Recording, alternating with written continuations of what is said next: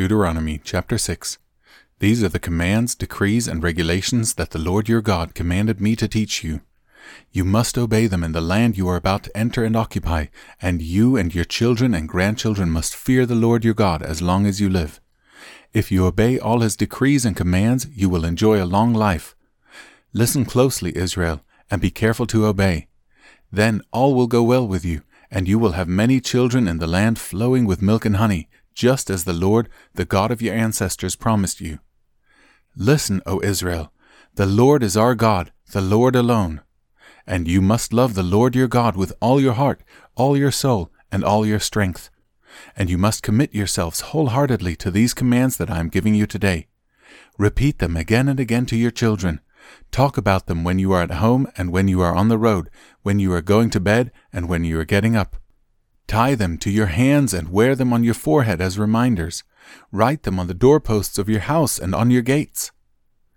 The Lord your God will soon bring you into the land he swore to give you when he made a vow to your ancestors Abraham, Isaac, and Jacob. It is a land with large, prosperous cities that you did not build. The houses will be richly stocked with goods you did not produce. You will draw water from cisterns you did not dig, and you will eat from vineyards and olive trees you did not plant.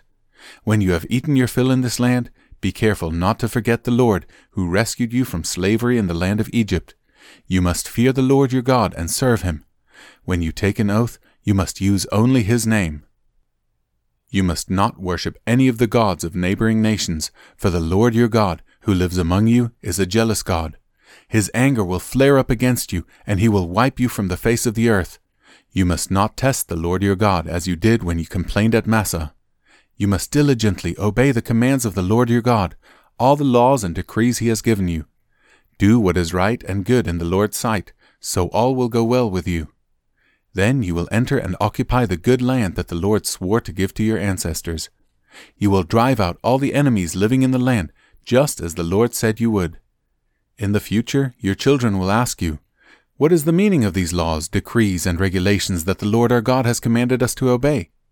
Then you must tell them, "We were Pharaoh's slaves in Egypt, but the Lord brought us out of Egypt with his strong hand. The Lord did miraculous signs and wonders before our eyes, dealing terrifying blows against Egypt and Pharaoh and all his people. He brought us out of Egypt so he could give us this land he had sworn to give our ancestors. And the Lord our God commanded us to obey all these decrees and to fear him so he can continue to bless us and preserve our lives, as he has done to this day. For we will be counted as righteous when we obey all the commands the Lord our God has given us."